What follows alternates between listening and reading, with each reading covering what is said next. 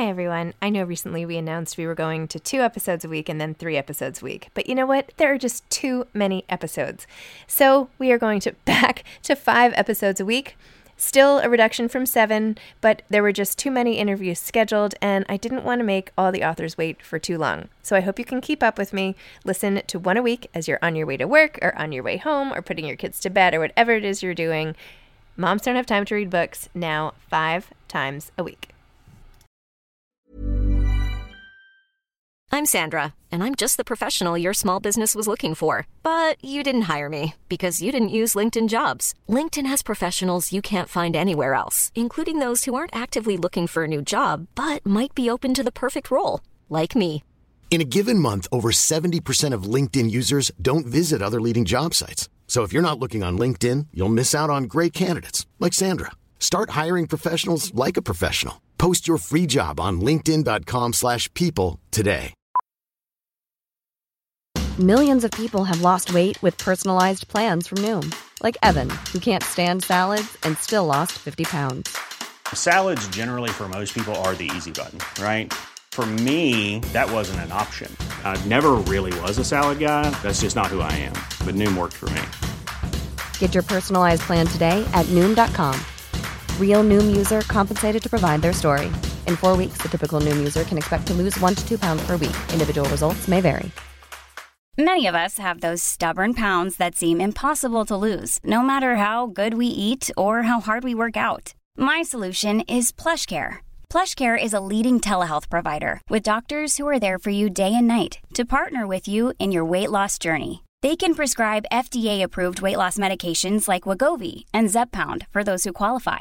Plus, they accept most insurance plans. To get started, visit plushcare.com/weightloss. That's plushcare.com/weightloss. Hi, this is Zibby Owens, and you're listening to the award-winning podcast, Moms Don't Have Time to Read Books.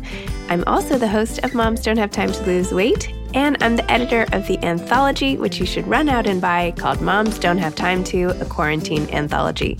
All proceeds of that book go to COVID-19 vaccine research. And I'm the editor-in-chief of Moms Don't Have Time to Write, a new publication on Medium, and we're accepting submissions, so please send your personal essays there. And if all that isn't enough, you can follow me on Instagram at Zibby Owens, and my website is zibbyowens.com. Okay, now back to this amazing podcast. Sarah Maslin is the author of Horse Crazy, the story of a woman and a world in love with an animal.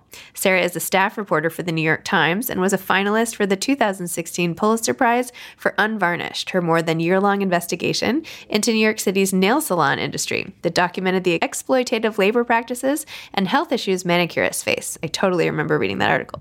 Before becoming a staff writer, Near freelanced for 11 sections of the paper, traveling to the Alaskan wilderness in search of people who prefer to live in isolation and to post-earthquake Haiti. She began as the New York Times nightlife columnist, covering 252 parties in 18 months, and continued on to a career that has taken her from covering kidnappings by terrorists in West Africa to wildfires in California and everything in between.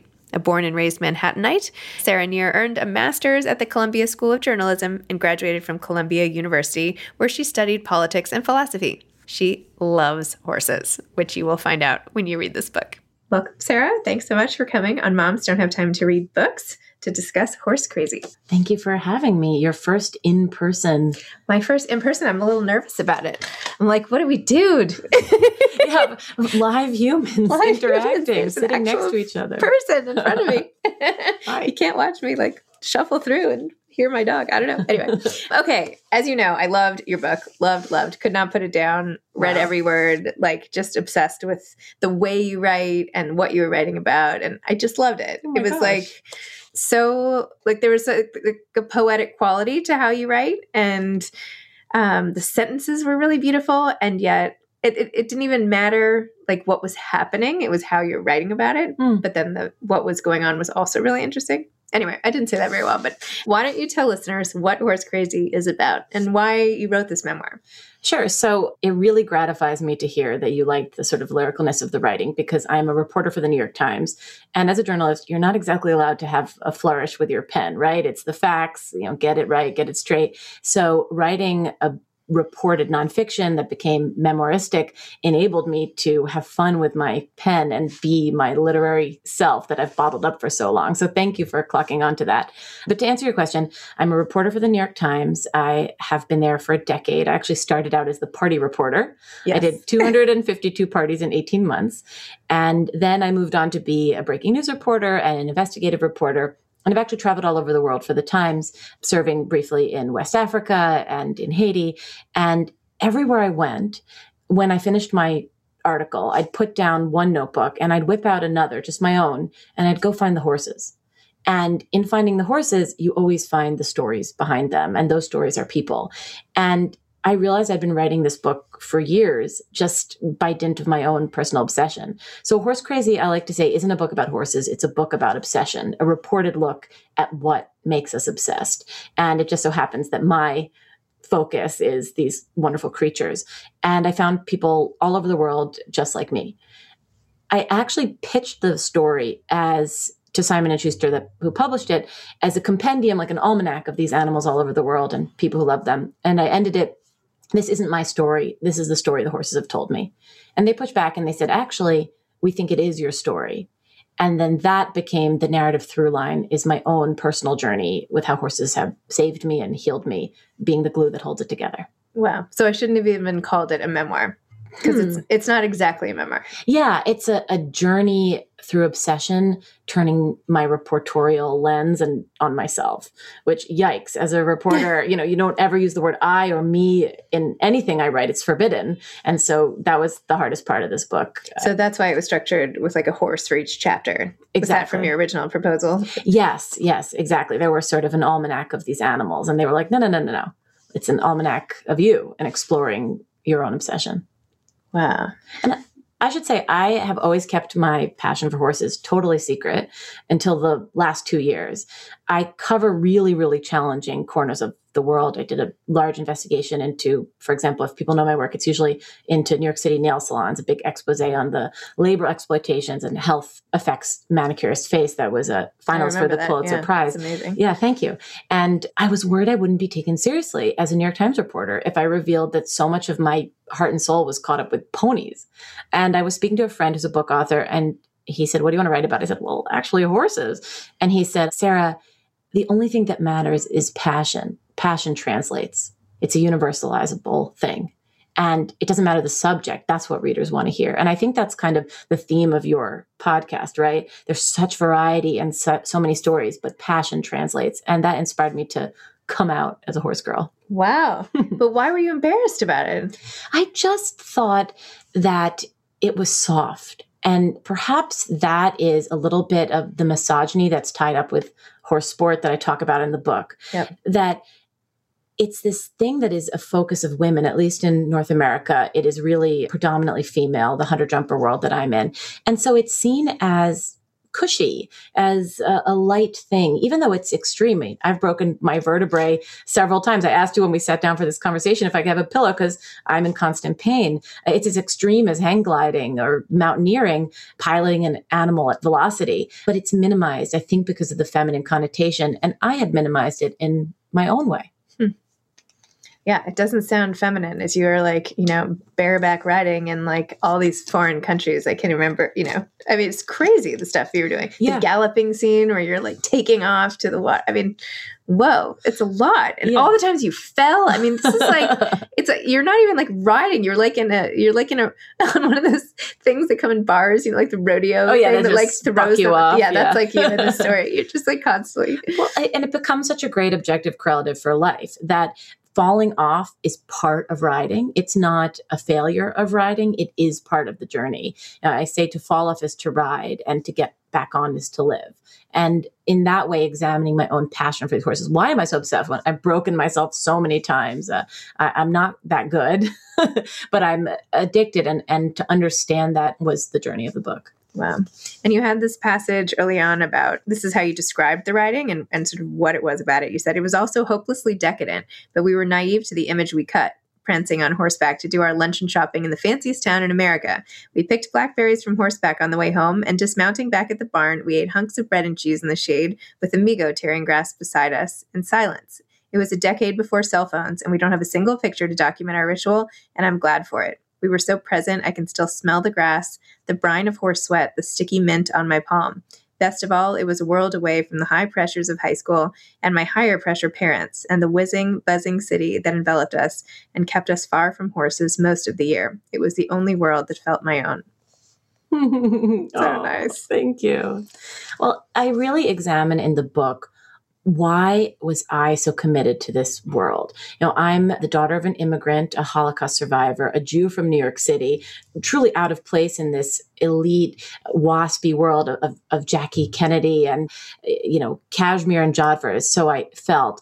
And I think my obsession was about passing, about belonging. My father had masqueraded under several different identities as a Catholic in order to survive persecution by the Germans during the Holocaust. And here I was really shoehorning myself into this world, trying to pass in another way. And I really unpacked that. My parents were psychologists and psychiatrists. So of course, I'm screwed up and I got to dig into that. But in the book, I talk a lot about identity, what makes you belong, what makes something your own. And I would often say to Dad, Dad, this isn't our world. This is Ralph Lauren's world of cashmere and jodhpurs. And he'd say, Sarah, not Ralph Lauren, Ralphie Lifshitz. Ralph Lauren's original name is Ralph Lifshitz, and he's a Jew from New York, just like me. And that spoke to me about identity is what you make it and what you define of it. You can choose it and create it yourself. And if I can go on. Please. This is your show. Go for it.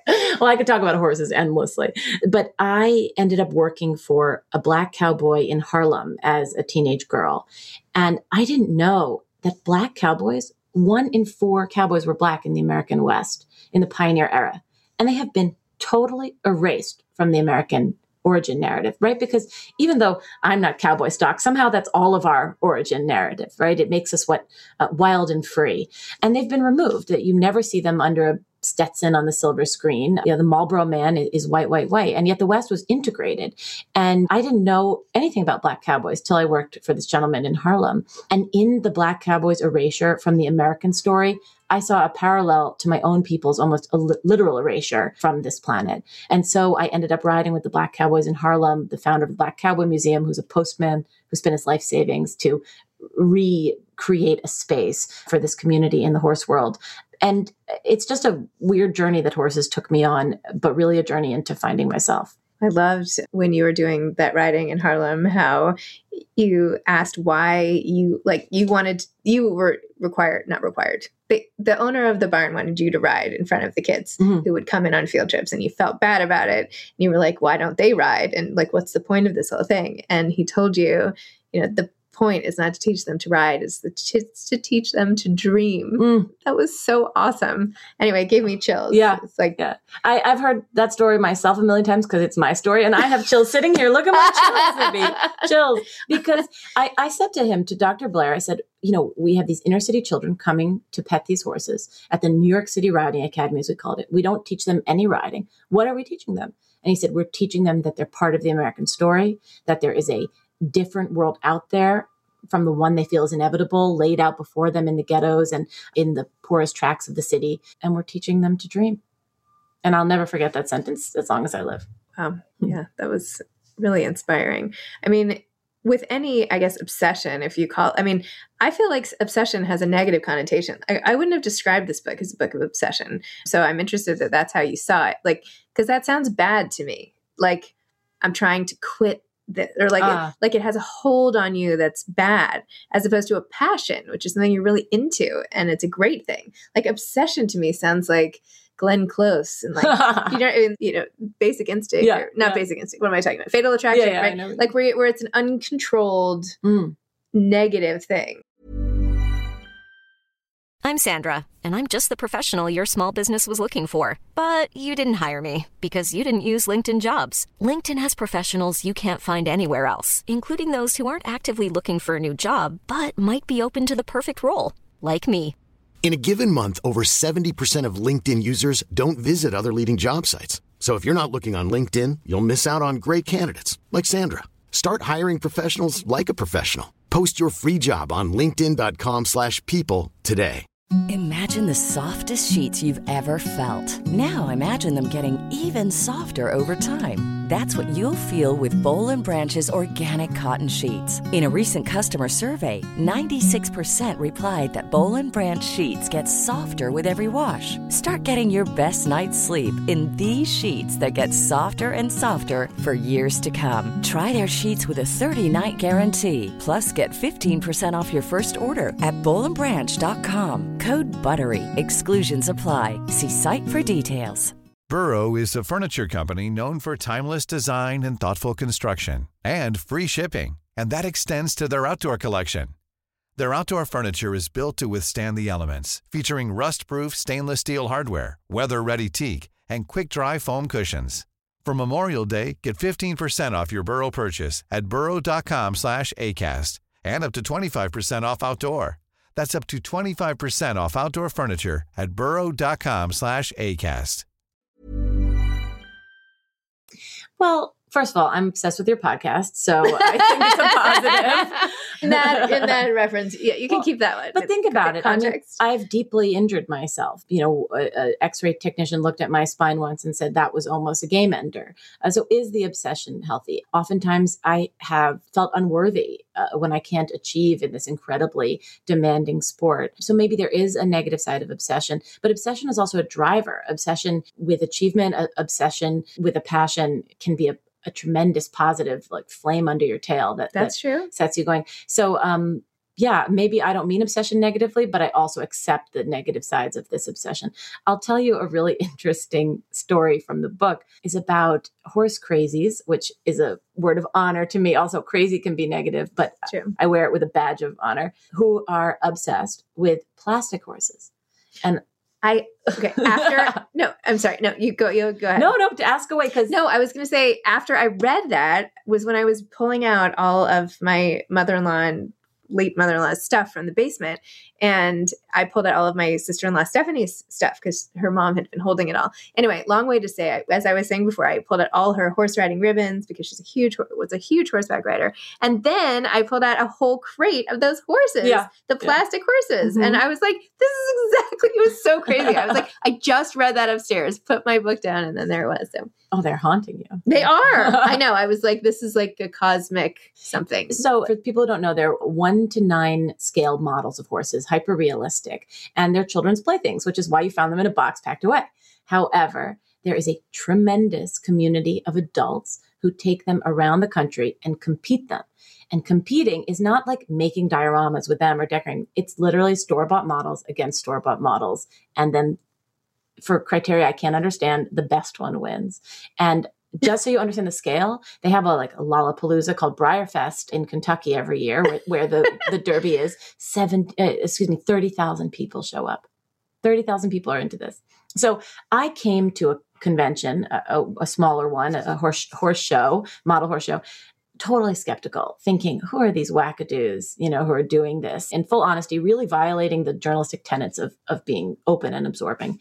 And I left inspired by them, that here was this community of people who, unlike me, are not thinking about the world thinks about them. And they were engaged in unmitigated play. And we lose play. Your show is about moms, and how often do moms wish they could just play with the same abandon of their children, and we lose it. And here were people holding onto it tightly. And I would deem them just as much horse people, even if they've never pet a real one that's not made of plastic acetate, as I am, because they see the whimsy and joy in it just as I do. Wow. Tell me a little bit more about the pain, because you have had so many injuries, as the back end we were just discussing, but I know it's an obsession, but still. And you had one line in here too that was like, I know that I keep hurting myself, but I'm not going to stop anyway. Mm-hmm. And I felt like this was a cautionary line. Like, is there some part of you that wants someone to be like, maybe you should take it easy? Yeah. Do you know what I mean? Like, what's this about, Oh, that's so interesting. I've never been asked that. It's an excellent question. I have to think hard about it because, again, my parents being therapists, there has to be a deeper reason. Well, there is, right? The calculus of how important this is to me is apparently something I'm willing to die for. Yeah. And I feel that way about my job for the New York Times. I've gone into very dangerous terrorist kidnapping zones in Benin in West Africa. And in moments I thought, this is your workplace, and I thought, you know what, you are willing to die for this. I don't think you want to be reckless for it, but there's something about the importance of these two things in my life that I am willing to risk it all. And Horse Crazy is a journey into understanding what is so compelling about this. It has to be more than their big amber eyes and the way they feel when I rest my cheek on their flank. And I think there is, and I wanted to examine that in other people. There are women in this book who gallop away from shattering marriages. Mm-hmm. There is a woman, actually, the cover of the book is a rare Indian Marwari horse. You've read about it. So for people who haven't read, they're just like regular horses, except they have a delightful addition, which is curlicue ears on the top of their head. And I became totally smitten with them when I rode them in India. And I was like, I have to have a Marwari. Turns out you can't. They're banned for export by the Indian government that considers them a rare commodity and wants to protect them. But there's one lady on Martha's Vineyard who has like a dozen of them. So I called her up and I was like, how do you have a dozen of these? And she's a total, like, very decadent bitch. And she's like, come to my farm. You'll see. Come, I'll see you this weekend. All right. So I show up on her farm, Francesca Kelly, and we swam with the horses and we galloped with these wild Indian horses. And she told me how she's been the steward of them in going back to India for 20 years. She's a British socialite to cultivate the breed and support them in their country. And she got a couple out before the ban, and then it locked down. And I said to her, Francesca, great story. Thank you for the weekend. The ban was in like the 90s or something. How come there's a 2-year-old here? And how is there a 4-year-old horse? Yeah. And she looked up at me from her floor of her mansion in Martha's Vineyard, and she said, Sarah, you come up with tremendous adventure when you engage in tremendous duplicity. And I was like, what the hell? Turns out she's been smuggling their semen on Air India flights in her pockets, rare Indian horse semen, and building this illicit herd. But then, as you ask, right, why are you willing to go to these lengths for these animals? That's risking a lot. And there has to be more to it. So I said to her, and I often say this, the sum total of my job description, and yours too, is the question, why? That's it. If you wanted to answer a journalist, what a journalist's life is, why? And so she'd give me the what, the horses. She'd given me the how, the smuggling, but no why. Why you, Francesca Kelly? Why are you the steward of these horses for 20 years and going back after this initial safari ride that made you fall in love with them? She went on a ride with her husband. And turns out she's been going back, yes, to cultivate the horses, but to have a steamy love affair with the safari guide from that initial ride she went on 20 years ago. Their love affair has spanned both their marriages and destroyed hearts. And she said, Sarah, yes, horses are the story, but are they ever the whole story? So I feel like saying that to you. Yes, Zibby, horses, they're the story, but are they ever the whole story? But that's the horse crazy journey in the book. Wow. I love that. So on top of traveling everywhere for the New York Times and doing all of that work, you have your little notebook on the side where you took notes. But when did you write the whole book? Like, what was that process like? How long did that whole thing take you? How did you integrate it with the rest of your busy life and all of that? Really interestingly, I think I have been writing this book my whole life as a narrative alongside my own work. So when I have a particularly harrowing phone call to make to someone who's just lost a loved one in a tragedy for the Times, which I do periodically, and it's very, very challenging, I pull up a video of a horse galloping on my screen, and I just look at that while I make these really painful calls. And so that's almost an analogy for how horses and their story have always been sort of a through line in my life. And so this was quite easy to write because I've always been living that story. And much easier than the journalism I do, though it's deeply journalistic. There's a lot of reporting into how horses' saliva works. And yes. I went flying with importing horses in the belly of a 747 with 9 Dutch warm bloods to understand the importing business and a lot of that. But horses have been a story, almost like a musical note that's been humming in the back of my head. So it just came out. All right. Awesome. Yeah, well, that's not how it works with the stuff I do for the Times. I'm slamming my head on the desk, slaving over it. But this just trotted out to be corny. But it sounds like funny. Not sorry, funny. Funny, not funny. Okay, all right. I'll give you a ha. Do you love what you do at the Times? It sounds like you love doing this. Oh, I love what I do at the Times. You love both. Yeah. Oh, I can't believe there exists a job where you can be a professional busybody. I get to like ask people about their deepest, darkest things and like get in people's face and be like, tell me about you. Like, I need to know everything about you. And I'm allowed to ask. That's just so delightful. It's what I would do anyway. You know, it's like a cocktail party on steroids. That's my life. It's really fascinating. I know. I'm almost like sad that cocktail parties are going to come back because I've really enjoyed having 30 minutes to get to like the innermost secrets of everybody I talk to. Yeah. I don't think I'm going to be able to do it. I'm going to be like, every conversation will be like an interview. Yeah. I don't have shallow conversations, which is, it could be, you know, draining, but it's also to be able to do that for a profession. A lovely man who passed away, who worked at the Times, Charlie De La Fuente, at his retirement party, 29 years, he said, I wanted to say this for 29 years, so I'm going to say it now. I can't believe you've been paying me for 29 years for what I would have done for free. Oh, yeah. And that's how I feel about working at the Times. That's amazing. Don't tell them. They can keep paying me. Okay. Don't listen. Log off. So what next for you in life? You have this amazing book out. You're busy as a reporter or journalist or whatever you want to call it. Both. Where do you see things going? Well, so much, Zibby. Okay. I actually love that we're doing this now because I just signed a couple new developments. Yay! I think I'm allowed to talk about it, but I just will anyway. I have a children's book series coming out with Abrams on horses. Yay! So sort of taking the journeys from this book and making them middle grade. And they're actually going to be told from the horse's perspective, which will be really fun. That. And I've never done any fiction, so that's going to be really exciting. Talk about like letting your pen fly. Yeah. And I also am working on an investigative documentary series on the horse world that is just getting underway. So that is like cool. The horse media moguldom I'm trying for. I just got to corner more horse markets and more different venues. I love that. And now you need a children's book, like younger. Oh yeah, kids. Like really little ones. Really little ones. Just because I have a few. So okay. Yeah. Do they like horses? Great. I have 3 sold already. Yeah. Pre-sell.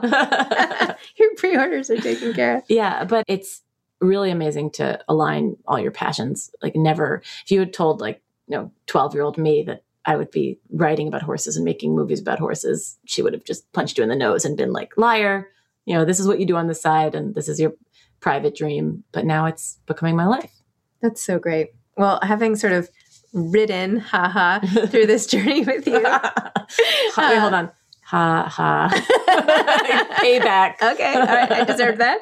No, it's really satisfying to see what's coming out of it all because it obviously comes from such a pure place of passion and interest and really respect for the animals. I mean, the way you talk about horses, I haven't heard anybody else talk about them. I feel like I've learned new things about them. Not that I used to ride a little bit like as a kid or whatever, like I shouldn't say like most people. Like a lot of people I grew up with, every so often we would like, it's like it was in the thing with a girl thing, with right? the ice skating Mm-hmm. and I don't know, it's something you tried, right? But I'm no more horse person than the next person. All to say, after this book though, I felt very differently. Like, and all of a sudden, by the way, I started getting like, I posted about this book and then I got like 5 pictures about other books about horses. And I was like, no, I'm not, it's not that I want to read more about horses. It's that like, it just turned my attention into it just made me think of them in a new way and a deeper way and like knowing the history of them. And I don't know, it's just really cool from an intellectual sort of exercise perspective. Well, I'm really honored by you saying that because that was my goal in writing it, that I didn't want to write to preach to the converted, right?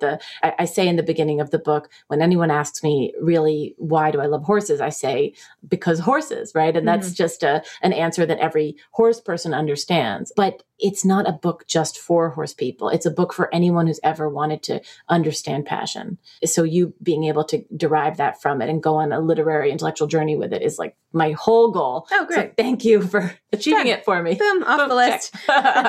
There was so much though also about your dad and about your mom too, but really the relationship between you and your dad and, his like inherited trauma and Judaism. And I mean, there was so much. And like the way that everything came full circle at the end with the hunt. I mean, oh my gosh. Oh, wow. You just tied it up with like such a nice bow. And I always joke that people who are going to get this book and be like, why is there so much Hitler in this book about horses? And I had a lot of self-consciousness writing those threads.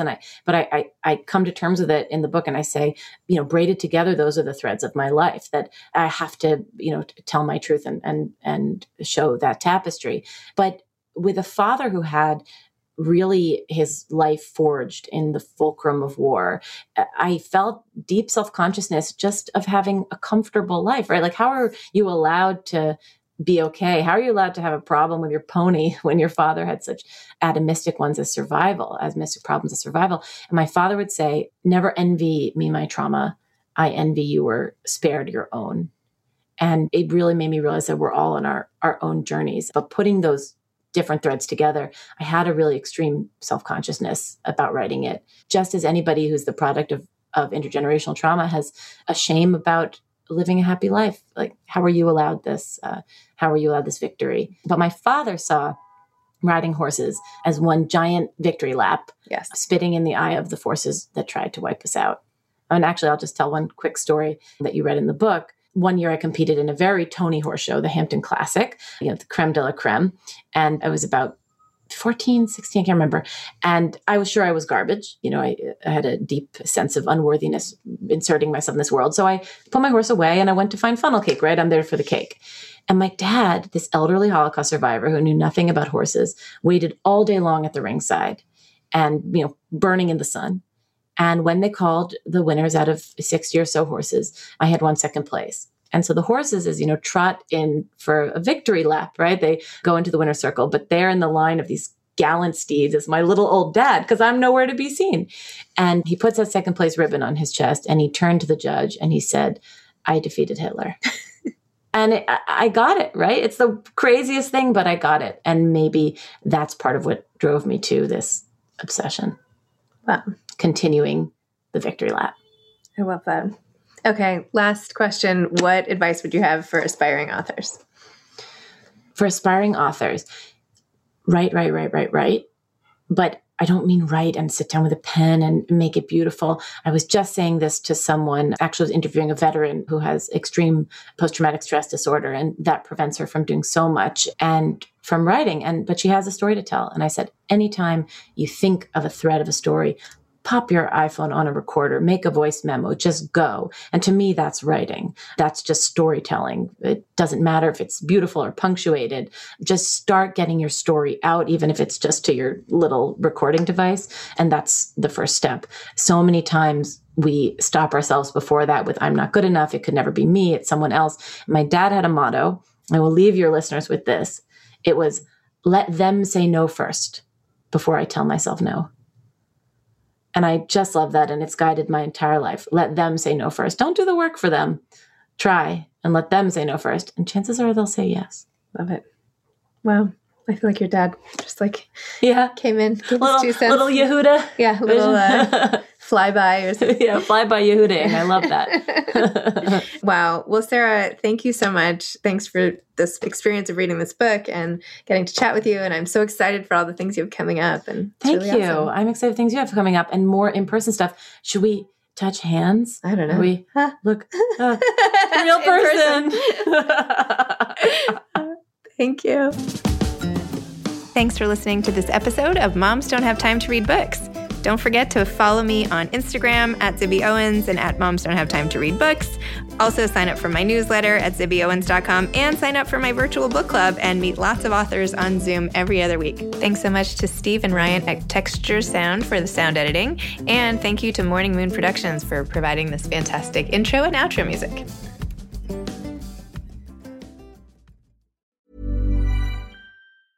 Hey, it's Paige DeSorbo from Giggly Squad. High quality fashion without the price tag. Say hello to Quince. I'm snagging high-end essentials like cozy cashmere sweaters, sleek leather jackets, fine jewelry, and so much more. With Quince being 50 to 80% less than similar brands. And they partner with factories that prioritize safe, ethical, and responsible manufacturing. I love that. Luxury quality within reach. Go to quince.com/style to get free shipping and 365-day returns on your next order. Quince.com/style. Hi, I'm Daniel, founder of Pretty Litter. Did you know cats tend to hide symptoms of sickness and pain? I learned this the hard way after losing my cat, Gingy. So I created Pretty Litter, a health monitoring litter that helps detect early signs of illness by changing colors, saving you money and potentially your cat's life. Pretty Litter is veterinarian developed, and it's the easiest way to keep tabs on your fur baby's health right at home. Go to prettylitter.com and use code ACAST for 20% off your first order and a free cat toy. Terms and conditions apply. See site for details. Imagine the softest sheets you've ever felt. Now imagine them getting even softer over time. That's what you'll feel with Boll and Branch's organic cotton sheets. In a recent customer survey, 96% replied that Boll and Branch sheets get softer with every wash. Start getting your best night's sleep in these sheets that get softer and softer for years to come. Try their sheets with a 30-night guarantee. Plus, get 15% off your first order at bollandbranch.com. Code BUTTERY. Exclusions apply. See site for details.